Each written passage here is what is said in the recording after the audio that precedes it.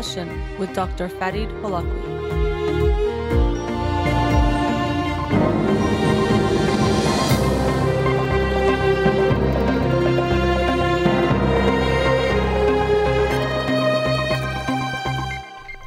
Good evening. Welcome to In Session. I'm your host, Dr. Farid Holakwi, and I'll be with you for the next hour here on Radio Hamra. You can follow me on Twitter or Instagram or like my page on Facebook to get updates on the show or suggest topics or books for the program. And the shows are uploaded at the end of each week to my SoundCloud page and podcast on Spotify and Apple Podcasts. I have a guest tonight, so I won't be taking any calls. Let me introduce you to her now. Dr. Nazanin Mawly is a licensed clinical psychologist and an AASECT certified sex therapist. Her private practice is located in Los Angeles, and she specializes in working with couples and individuals struggling with issues related to sexual health. Dr. Mawly hosts a weekly podcast called Sexology, introducing the most intriguing findings in psychology of sex and intimacy. You can find that podcast at sexologypodcast.com. It's also available on Apple Podcasts, Spotify, and Stitcher. Am I saying that right? Yes. And you can also check out her private practice at oasis2care.com. Oasis, the number 2, care.com. Dr. Nazanin Mawly, thank you for joining me tonight. Thank you for having me. I'm very excited for our conversation. Yes, me too. And I know you from many years back when you were actually in graduate school, and we can talk a bit about your journey going into sex therapy. And we talked a few months ago about having you on the show because one of the things I always try to do on my program is to talk about mental health issues, and especially to talk about taboo topics and things that might have a stigma attached to them, because the only ways we overcome taboo and stigma is to talk about them so that people feel more comfortable addressing them and don't feel like they have to hide something or something is wrong with them. And so I'm so happy to have you on today because I think sex and sexual issues definitely fall into that taboo category. And so I think it's so wonderful to have an expert like yourself to talk about sex, sexual health, sexual issues. So I really appreciate you for joining me tonight. Thank you for having me. Wonderful. So we'll probably touch on a bunch of different topics, but we first can just say, what would you say is sex therapy? Because I think one of the things we're going to do, I think, is look at a lot of myths and misconceptions people have around these topics. But maybe we can talk with that general topic of what sex therapy is. It's a form of counseling and therapy that helps people to resolve their sexual challenges, improve the quality of connection they have with their partner, and create the sex life that's exciting and invigorating for them. Yeah, and I think that's, we'll get into more of the details of what that looks like, because I think a lot of people have these misconceptions. They hear the word sex therapy or sex therapist, and things you'll see in movies or things people just come to their mind that aren't reflective, just like therapy in general. I often have to deal with that, where people have certain misconceptions about what therapy is because of what they've seen in some movie or TV show. So as I mentioned, I know that and I describing you have a PhD in clinical psychology, and so it wasn't always your path or your thinking you were going to sex therapy. Maybe you could share with us a bit about your story, because I think that will be meaningful for a lot of people to see how you got into sex therapy as we further explore what it is and what it isn't. So yeah, share your story with us if you don't mind. I would be happy to. So I'm coming from more of a conservative background. I didn't get much information about sexual health, and when I was at graduate school, I started experiencing pain during intercourse. We call that dyspareunia, and I talked to my gynecologist about it. He advised me to have a couple glasses of wine. I talked to our couples counselor. It was a wonderful person. He helped us to talk about the communication around sex, which is very, very important. Mm-hmm. But it wasn't until I started working with a sex therapist that I was able to address what was at the core of the issue. Mm-hmm. This limiting belief around sexuality, the shame and guilt connected with sex, all of these things that I never talked to anyone about it because I didn't have much awareness around around that. That was showing up in my body during sex, and it was impacting my relationship, the quality of life. Because when you're struggling with sexual dysfunction, it's not only impacting your relationship and sexual health, it's impacting quality of life. And the work I did with that sex therapist transformed my life in a way, and I felt it was so meaningful that I wanted to do that for people and couples, because she changed my life. Yeah, that's, you shared this with me before today. I thought that was very powerful, and also I appreciate your vulnerability in sharing what you've gone through. And as we'll talk about, most people go through something when it comes to sexual issues, mental health in general. We all have things we go through. So I think the more we talk about them, the more it makes it okay for people and they feel more comfortable. But I think what you're mentioning is really important, because a lot of professionals don't know about that. And so that you think, okay, my gynecologist will know if it's pain during intercourse. Well, that seems like it's very much the gynecologist will have that expertise, but often they won't. And even a lot of couples therapists might not have the expertise in sexual health as you experience as well, or sexual issues. So, I'm even wondering for you, was there any hesitancy to go see a sex therapist? Because you mentioned coming from a more conservative background. But I think for a lot of people, they might think couples therapy, yes, but sex therapy might seem like something, oh no, we're not going to do that. So did you yourself experience that? For me, it was more about the feeling of hopelessness. If the couples therapist couldn't address it, what else is out there that a sex therapist can do? Because sex therapy is a form of very specialized way of approaching things. And although I was in a graduate program in psychology, I did not know what is sex therapy. I thought it's more similar to the talk therapy I was doing with a couples counselor. But there are specialized kind of approaches and intervention that a sex therapist uses that can be very, very helpful. But for me, it was more a feeling of, okay, this is not going to change, but let me give it a shot. I guess that's something that I have to live with. I was thinking it's more like a chronic pain that you have to live with and adjust with, not necessarily something that you can completely eradicate. And that was very interesting to experience. Yeah, that hopelessness that you described, I think before the show, we were talking about, okay, what's our intention today? So I try to do that in a grounding kind of way. And one of them was to hopefully, if there are people listening who feel hopeless about their sexual issue, also might even think it's just something about me, something's wrong with me, to give them that hope that there is help out there and there are techniques and treatments that can be helpful for them. So we hope if you're listening and you've ever experienced sexual issues or you're dealing with one right now, you know that you're not alone, and also that there is help out there, and we can get more into what that help might look like. Because as you said, sex therapy, yes, it's a type of therapy, but it can be very different from traditional, like let's say individual therapy or couples therapy, even though we might think it's a couples issue. There could be other things there as well. But again, I appreciate when you share your story, because I think many people will relate to that, because it's such a common thing. Every couple I've seen, sexual issues it's a big aspect of the relationship, but it's so interesting because it's so significant, but then at the same time felt like something you can't talk about. So couples will have that issue, but then they'll talk about everything else and feel like they shouldn't talk about that. And I even feel like actually some couples therapists might even feel that sometimes, that, okay, asking about the sex life, they could feel uncomfortable. I've heard that before from clients, that the couples therapist didn't ask about sex because they feel like even they might think it's taboo to get into those types of details. So I think that's really important. So you went through your own experience, and then that pushed you or motivated you to want to go into studying to help other people who might be going through something like you're going through. So what was that next step for you in going towards that type of therapy?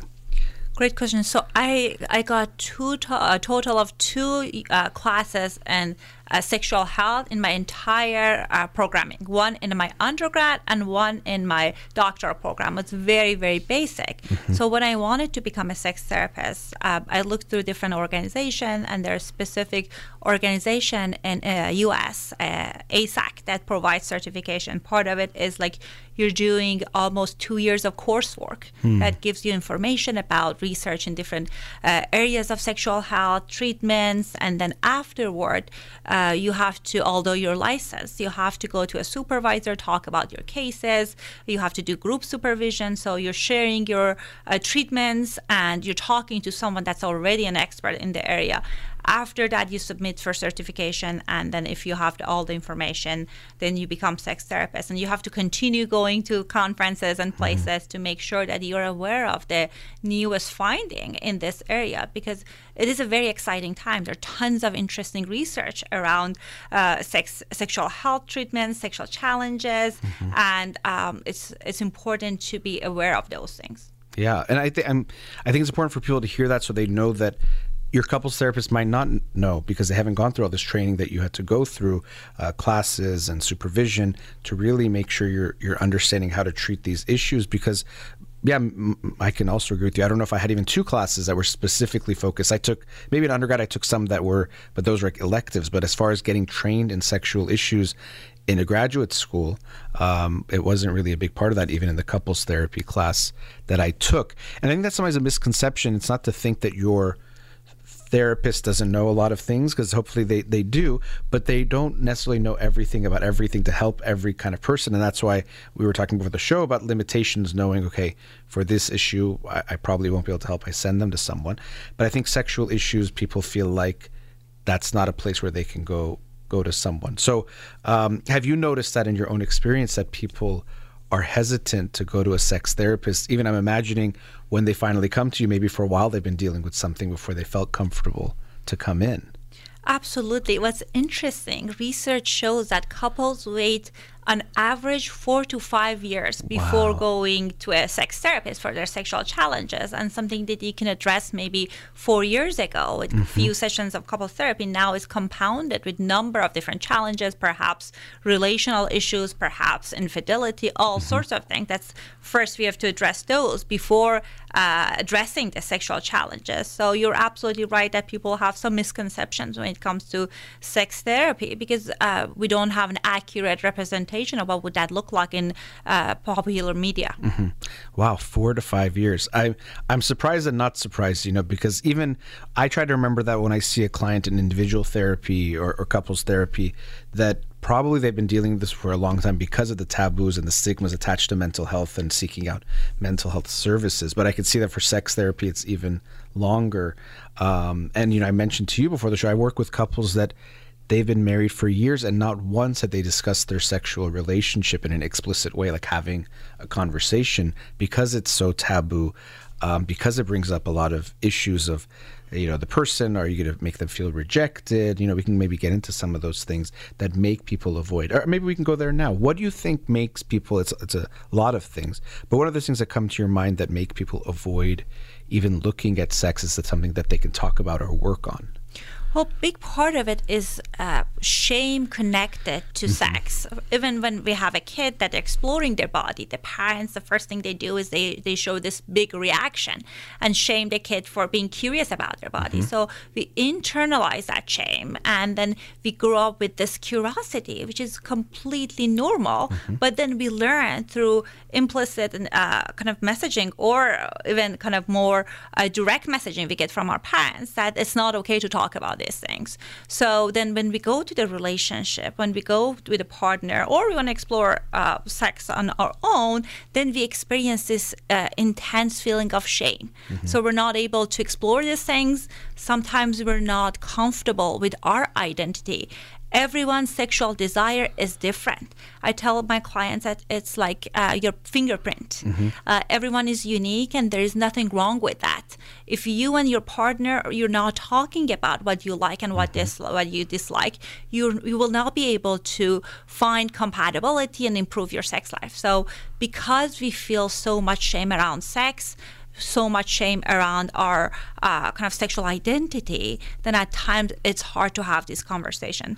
The other part of it is lack of education. We don't know what we don't know. We have this unrealistic expectation of what sex is supposed to look like from media, from things that we watched. Then we think if our sex life doesn't look like that, then there's something wrong with us. Right. Yeah. And those, so the first one definitely is more of they're definitely interrelated because there's a cultural part that in certain cultures, especially, but almost every culture, but there's stigmas about sex and sexual pleasure and anything, even thinking about it, talking about it, and often more for women than men. That's very common in traditional types of cultures. But then when you mentioned the education, of course, if something is taboo, there's not much information out there.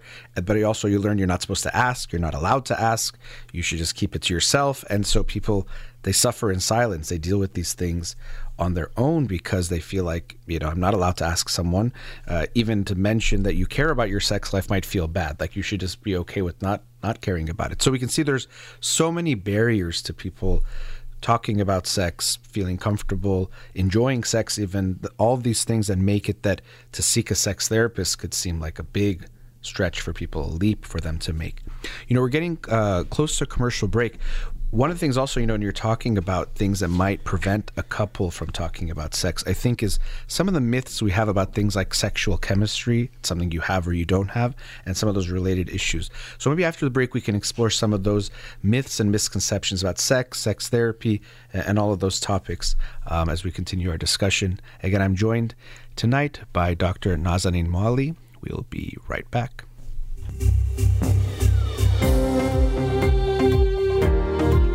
Welcome back again. My guest tonight, Dr. Nazanin Moali, a sex therapist. And, I wanted to get into some things about sexual chemistry. But even before that, I wanted to hear your thoughts on, sometimes sex is seen as like a part of a relationship, or maybe people don't think it's that significant. But what do you think about looking at sex and how significant it is in a romantic relationship? Well, it's my experience as a couples therapist, sex therapist, that sex is a glue that keeps many relationships together. Mm-hmm. Statistically, we have 1% of people who identify as asexual. So it doesn't matter for them to be sexual with their partner, or maybe they're not even interested. But the rest of people out there, when you're having a great sexual experience with your partner, you feel closer to them. Mm-hmm. It actually teaches your children about affection. Sometimes I ask my clients, then, what was your parents' kind of relationship like? And they were saying that, they were cold, they were distant, and I never learned about what would the affectionate relationship look like. So I think having a satisfying sexual relationship is really, really important. Mm-hmm. And it can help you with it can prevent the relationship, the vulnerability of it can prevent you from being vulnerable to outside challenges. So I think that's also important to keep in mind. Yeah, I think it definitely, like you're saying, a glue, it maintains a certain closeness. Obviously with our relationships, we want to make sure we don't expect too much. That's something you hear, I think, a lot of people, which is right. Like they have to be your best friend, best sexual partner, all these things. But a romantic relationship needs to include, of course, a friendship and that kind of connection, but also a sexual relationship. It's not just like a cherry on top or a maybe it's there, but you don't need to have it. It can really be a crucial part of, like you're saying, keeping the passion alive, that connection. And I've seen, I hope people, by the way, again, the podcast, Sexology Podcast, and you can also check out your Dr. Moali's social media, because there's lots of posts about, like sex, can the sex life stay good throughout life? I think sometimes people have these misconceptions that it has to get bad, or the fire has to go out, which is not true. Of course, it can take work, but yeah, it's not just something, it's an add-on or something on the side. I think people should consider it a critical component of their relationship, not just something that if it's good, you're lucky. If not, forget about it. Which comes to this next point, which I mentioned before the break. You hear a lot this concept of sexual chemistry. And the way it's presented, it's very much like either two people have it or they don't. And that's it. It's like this kind of essential, comes down from heaven. Like, it's either there or not. But I wanted to get your take on that, this concept of sexual chemistry as a fixed thing.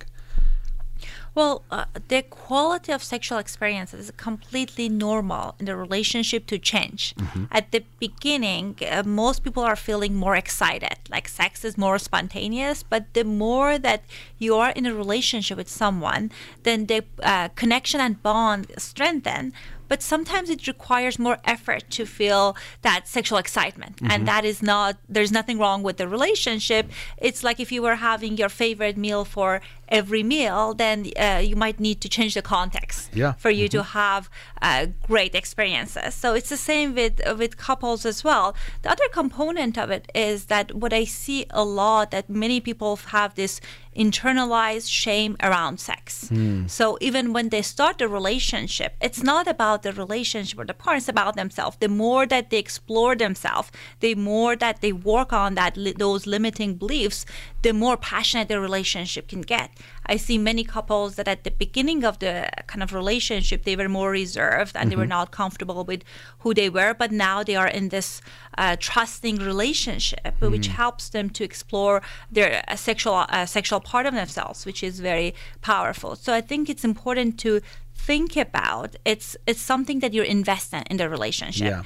Maybe it's like at the beginning the excitement is more, or maybe you have some psychological barrier on yourself around sex, and that's something that you can work on, and then that can strengthen the sexual bond of the relationship. Right. Yeah, there's not going to be one path. I think that's a great point, because some people actually, it might get more exciting once the trust is there, if they have certain issues or barriers about being comfortable, or if they're allowed to feel sexual, or messages they've heard, or lots of other reasons. So I think it's good to keep in mind it's not one path for everyone. Like, it's always going to be hotter and change. But the sexual chemistry part, the way I think about it is, the attraction is natural, like you feel that, but having a good sexual relationship with two people, we shouldn't just think it naturally is going to happen without any communication, anything. You know, whatever we're doing in life, we work on it, we kind of talk, we communicate, we get it wrong sometimes, we learn from each other, we realize we misread each other, all those kinds of things. And I think the sexual relationship is the same thing, where there is a sexual attraction that's there between two people, but the sexual chemistry is definitely something that can be worked on. It's not just something we should think you have sex once and you know what your sex life is always going to be like. There's a lot more to explore, and it's always going to, like you said, evolve. And I think that also creates anxiety for people, because we like things to be predictable, we like to know. But I think there's this kind of paradox, because with sex you need to have a certain level of spontaneity and flexibility. So if you try to control it too much, obviously that's going to interfere with the sexual experience. So I don't know if you've seen that, where people try to control what happens in the bedroom in their relationship, and that takes away a lot of that spontaneity and passion that needs to be there.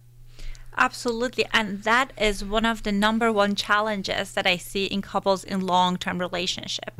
They feel sexually bored. They feel like we've been doing the exact same thing in last 20 years, and it feels comfortable, because if you want to try something new in the bedroom, it requires a level of vulnerability. And you might not feel comfortable doing that, and you're not bringing it up with your partner, but you end up having the same sexual experience and you're not excited. Sometimes people come to me and they say, you know, I struggle with sexual desire. But when we talk about it, you're not excited about the type of the experiences that you have. And it doesn't need to be something elaborate, something drastically different. It could be 1.2 version of what you're already doing, doing something a little bit different, or talking to your partner about different parts of yourself. Because something that I hear often from clients is that, like, you know, the sex is not exciting because I know my partner. I know what they're thinking. And I can guarantee that you don't. Yes. That's, you know, as you were talking, I just mentioned recently, I don't know if you've read Stephen Mitchell's book, Can Love Last? And Esther Perel talks about these topics too. A lot of, you know, but this concept that we trade passion for stability. So it's like kind of like we'd rather say, I know you, I know exactly how it's going to be, because that's safer, knowing I can't lose you because I know everything about you, rather than accepting that even if you do know your partner, there's still so much you don't know. And so I always thought about that in a relationship in general, but I think the point you're bringing up is such a good one about sex itself, that when you make it routine, I know exactly what you like, I know exactly what you're going to do, I know exactly what I'm going to do. It has to become boring over time to do the same. It becomes mechanical. But if you recognize you don't know your partner fully, there's actually so much about them you don't know, which can be a little anxiety for me. I don't know, but that's what can keep some of the passion of let's see where we explore and can explore together in this trusting relationship. That makes it much more likely that the passion stays alive. I also think you brought up a great point, because I think when people think of trying something different in the bedroom, they think it has to be something elaborate, contraptions, other people, or whatever their mind goes to, which freaks them out, which makes me, no, let's keep it exactly the same, because different sounds scary, or it means we have to try so many things. And as you said, it could just be very small tweaks and changes that actually can rekindle the passion in the sexual relationship. So, but it's having that openness, which has to be there first. I think that's really important. Yeah, that's really interesting. I didn't think of that connection there between that. So sexual chemistry, I'm wondering if people coming in, is desire ever bring people in, or is it usually like a bigger problem or something they think of as a bigger issue that brings them to sex therapy? Well, desire discrepancy is one of the number one challenges I see in my practice. Yeah. Because many couples in long-term relationship, they feel stuck. Like, my partner wants more sex and I don't want it, and they don't want to reject their partner. Or perhaps in this season of life, maybe you have younger children, or things has changed, and there is a discrepancy between how much you want sex and how much your partner wants sex. And people in monogamous relationship, which is most of the clients I see, they feel like you're kind of like denying me of this opportunity, and it brings resentment and anger and frustration in the relationship. It's no longer a sexual problem, it's a relational problem, because when you say no to having sex with me, you're saying no to me. Right. And how would that impact my relationship with you? I think that's also something else that brings people to therapy. Yeah, that makes a lot of sense. Desire discrepancy. And I think, you're talking before about sex and its significance. I think sex is itself one aspect of a relationship, but all the aspects are interconnected. So it doesn't mean they're completely going to overlap, but they're not completely unrelated either. So issues in the sexual relationship are going to affect the emotional part affect the sexual. They're not going to be completely separated. But that desire discrepancy, I've seen that, and also reminds me of other discrepancies like desires for closeness. So some people want more space, just that's how they are in general, and some people want more closeness. Especially you'll see this if like an anxious attachment and an avoidant attachment person get together, where the desire for closeness is different, and the person who wants more of it can feel rejected if the person says, well, I just like to have this afternoon alone. They take it as rejection. I'm not good enough. I'm unlovely, wherever their mind might go. And with sex, sometimes it can even trigger, I think, deeper, like I'm unattractive, I'm unlovable in even a deeper way. My partner doesn't desire me. Whereas discrepancy and desire, it could just be discrepancy and desire. It doesn't matter who the person was with. That's just kind of how they might be.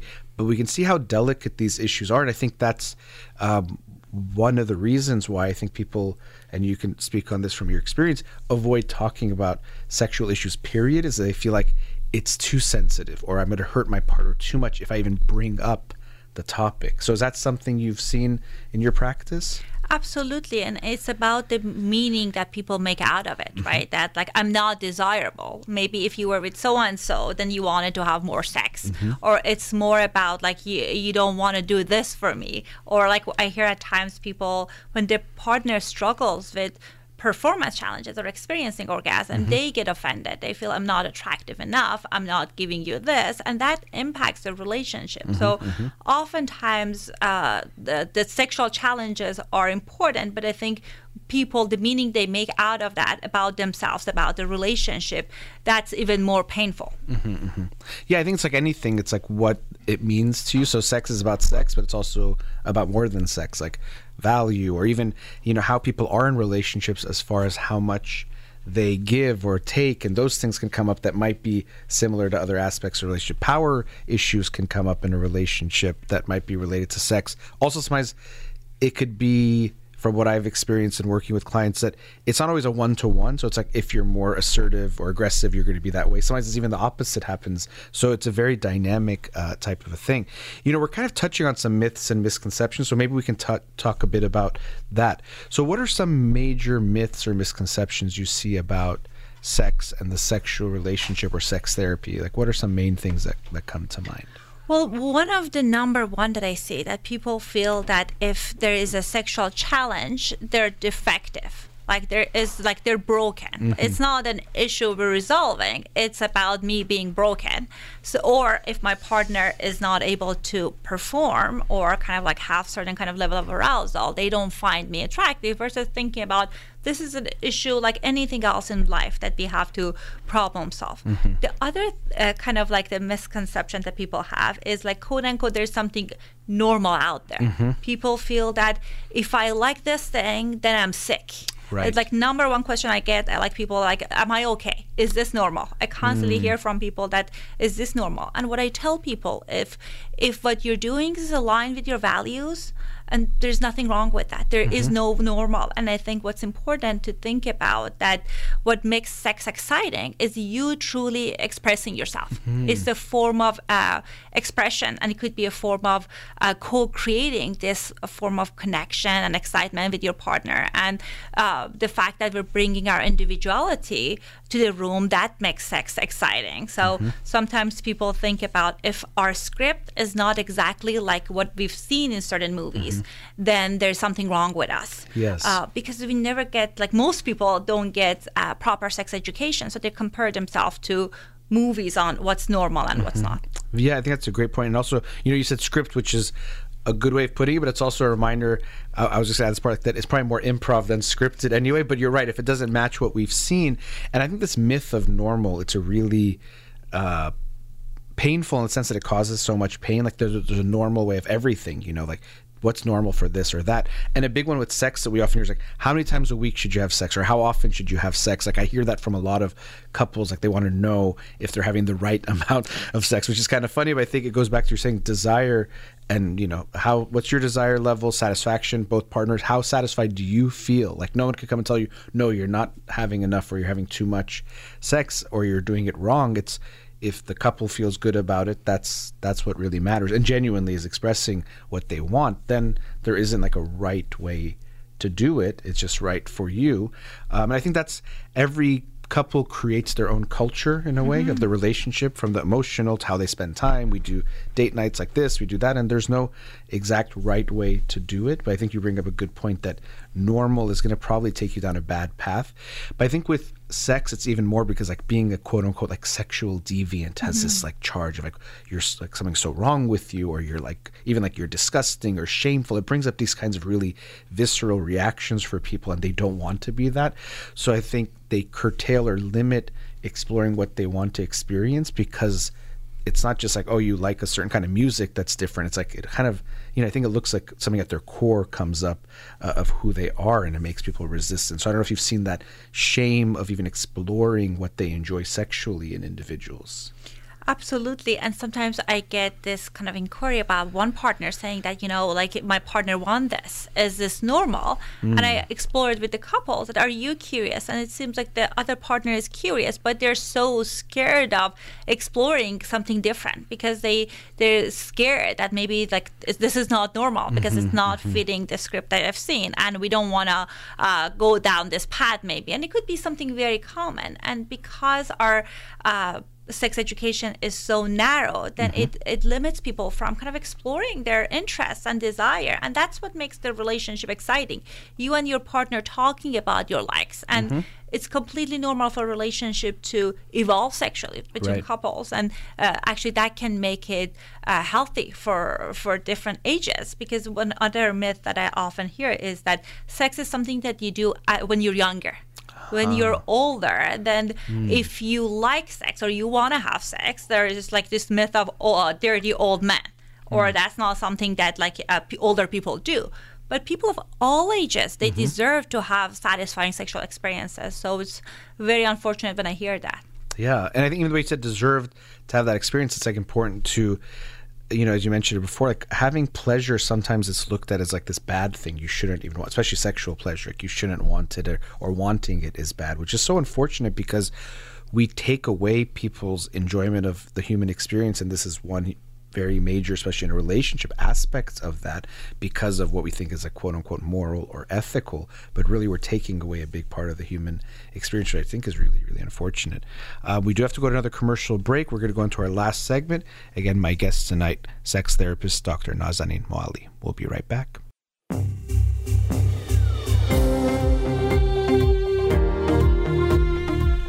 Welcome back again. My guest tonight, sex therapist Dr. Nazanin Moali. You know, I was thinking in this segment we can also touch on what are some of the main, most common issues that people come in to see you for sex therapy. And that way, it'll also make people realize like how common these things are. And then we can possibly touch on what treatment looks like, at least at a surface level, because I think that's another big area where people have misconceptions about what sex therapy even looks like. So yeah, let's start with what are some of the main things that you see couples come in for? Well, first I want to start with saying that 40% of general population at a certain point in their life, they're going to struggle with sexual functioning. It's just a matter of recognizing it, talking about it with your partner, and if needed, getting help.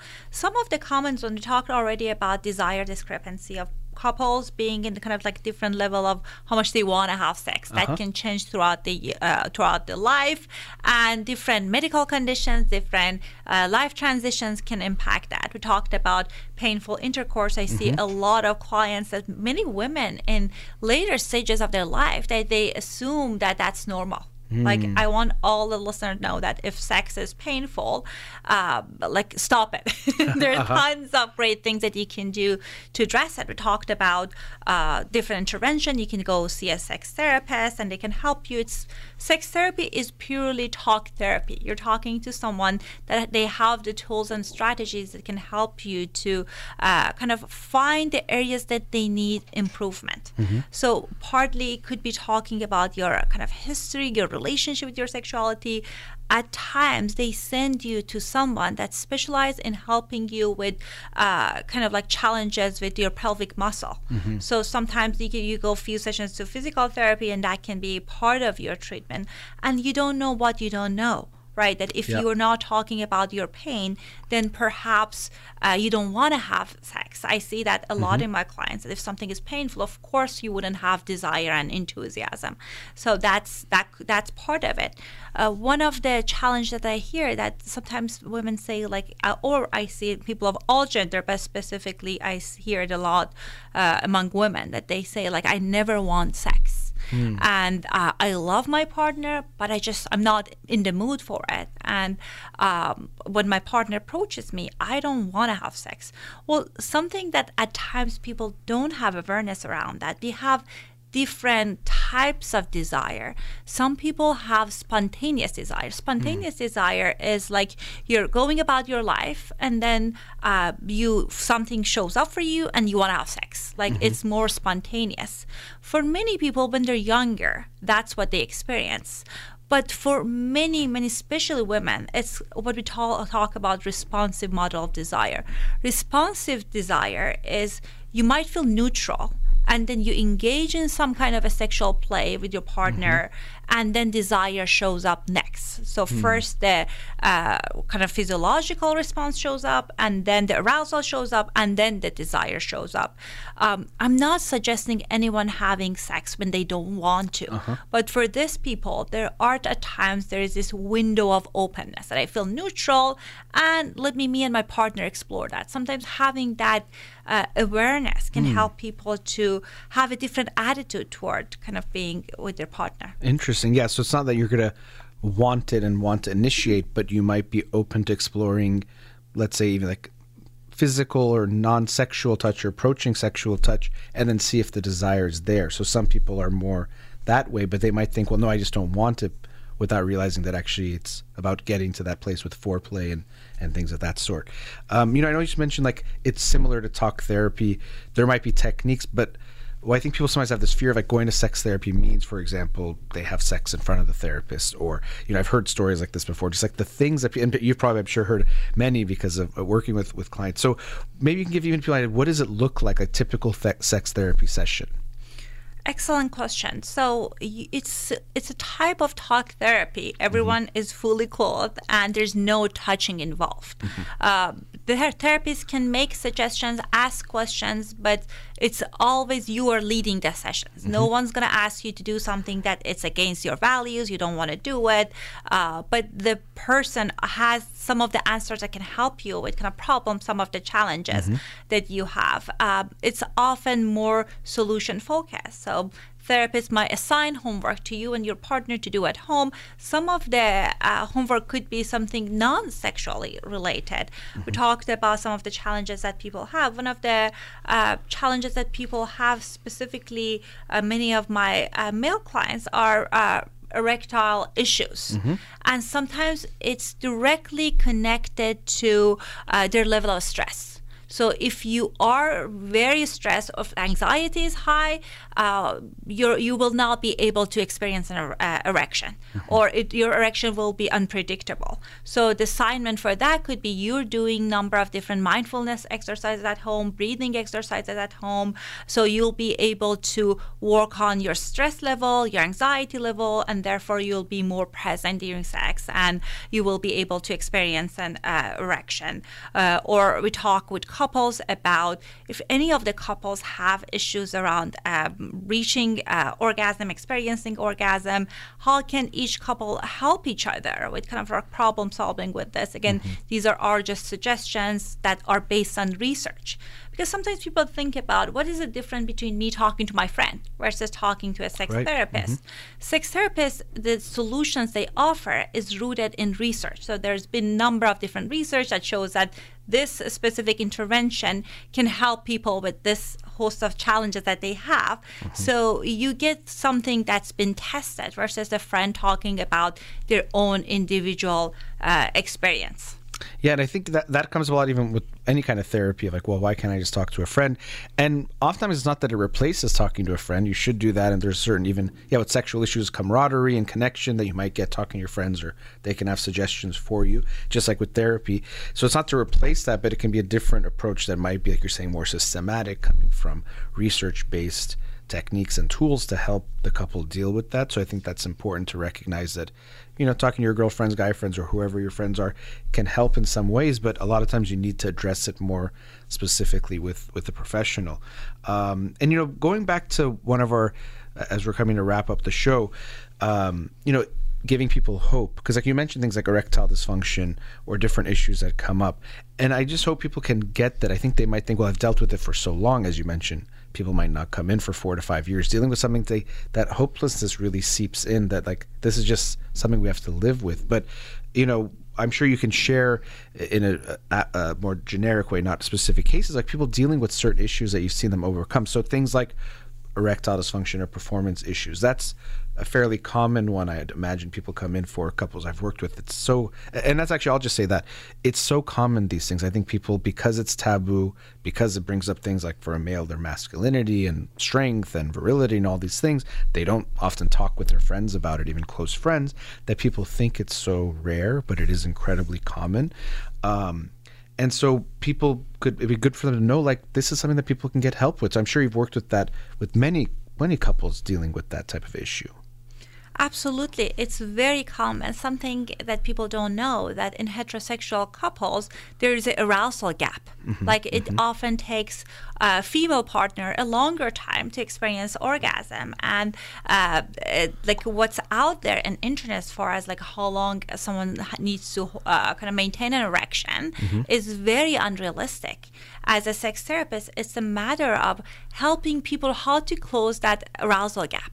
It could be, first of all, be open with your partner, talking about what works for you. Because sometimes I work with couples and say, okay, what did you talk to your partner about this kind of touch that you like? And they say, no, I feel bad, I don't know. But sometimes it's just giving your partner information, instructions about what works for your body can be very powerful. So I guess the first invitation I have for people to talk about it with your partner, it can be vulnerable. But when you are working on an issue, as together as a couple, you can completely problem solve this thing. Sometimes when we're not talking about things, we feel it is something that's not resolvable. But talking with your partner is important. And then perhaps going for a consultation with a sex therapist, seeing that what's out there, like interview people. And sometimes it's a matter of adding a little bit of different tools and strategies that you will be able to get back to the place that you are. And as we talked about, every single person deserves to have satisfying sexual experiences. So sometimes people try to deny themselves of sexual pleasure feeling that, that's not important, or, like I shouldn't want this. But I think wanting to have great sexual experiences, it's very normal and healthy, and you worth it, and it's important to invest in it. Yes, absolutely. I think it's like it's come up a few times of this, like, is it just something on the side of the relationship or a cherry on top? But it really should be considered one very critical aspect of that, and enjoying it, having that pleasure, something that is possible for people to recognize they can have that. And yeah, erectile dysfunction is a common one, issues with desire, and even that arousal gap, I think, is a very important issue that you brought up. And I think it goes back to this lack of education. People don't know, and then they're afraid to talk about it. So it goes to that taboo that, something's just wrong. This should just work out. That's another thing people feel about sex. Like, it just work out. If it's not, it's like just you have a problem and you can't fix it. But that openness that you also mentioned is important, because it's tough, because we could take things so personally in general. I work with couples and it's like, okay, you want to tell them that something they did upset you, and somebody's like, you would hope you have the relationship where you can just say it, but a lot of times people don't. So it's like, how do you say it, and how do we open the conversation? Or maybe it's too much, I can't open it. So I can see in sex therapy you also help create that context where it's okay to have these conversations, because you're going to help them with something, but they're going to continue having sex and having sexual issues that will come up, and they might have to come back to see you if it gets to a certain point. But I also think you're probably helping them learn how to talk about these issues and feel more comfortable about it, so then they learn to resolve and deal with the issues as they come up. So just talking about sex, I'm sure, is something that you help couples get better at. Absolutely, and how to have productive conversations. Yeah. Because sometimes we want to talk to our partner about what we like, but sometimes it shows up as a demand. And that kind of like turn our partner to be more defensive, and we might not be heard. So it's a skill that is helpful for people to cultivate when they want to talk about vulnerable things like sex. Yeah, and I think actually the more we hold things in, the more they're likely to come out in a bad way, which I think also happens with sexual things, where someone doesn't say it, and then when it finally comes out, it's going to come out in a worse way, and your partner's likely to take it worse, and it's probably going to go bad. But if we make it more okay to bring them up as they come up, the issues, then it could be a lot easier to navigate, those things. We actually are at the end of the show. As I mentioned to you before, I was like, I know we'd have too much almost to talk about, because there's so many topics to discuss. I just want us to do an introduction about sex therapy and what you do, and probably on future shows we can have you back to get into more detail about the various issues that people have, maybe getting into more specifics. Maybe we can even take in calls. But I appreciate the work that you do, and I'll mention again, if you want to listen to Dr. Nazanin Moally's podcast, check out the Sexology podcast, which you can go to sexologypodcast.com, or you can also go to Spotify, Apple Podcast, and Stitcher. Also, I would recommend you check out her Instagram page. You make some, I didn't mention this, very funny videos, which I think are great, and maybe on another time we could talk about that. If you also want to reach out to her for therapy, you can go to her website at oasis2care.com. Dr. Nazanin Moally, thank you so much for joining me tonight. Thank you so much for inviting me, and thank you so much for creating space for this conversation. My pleasure. We'll have to have you back on soon. As always, also a big thank you to Amir here in the studio. You've been listening to In Session with Dr. Farid Holakwi. Have a wonderful night.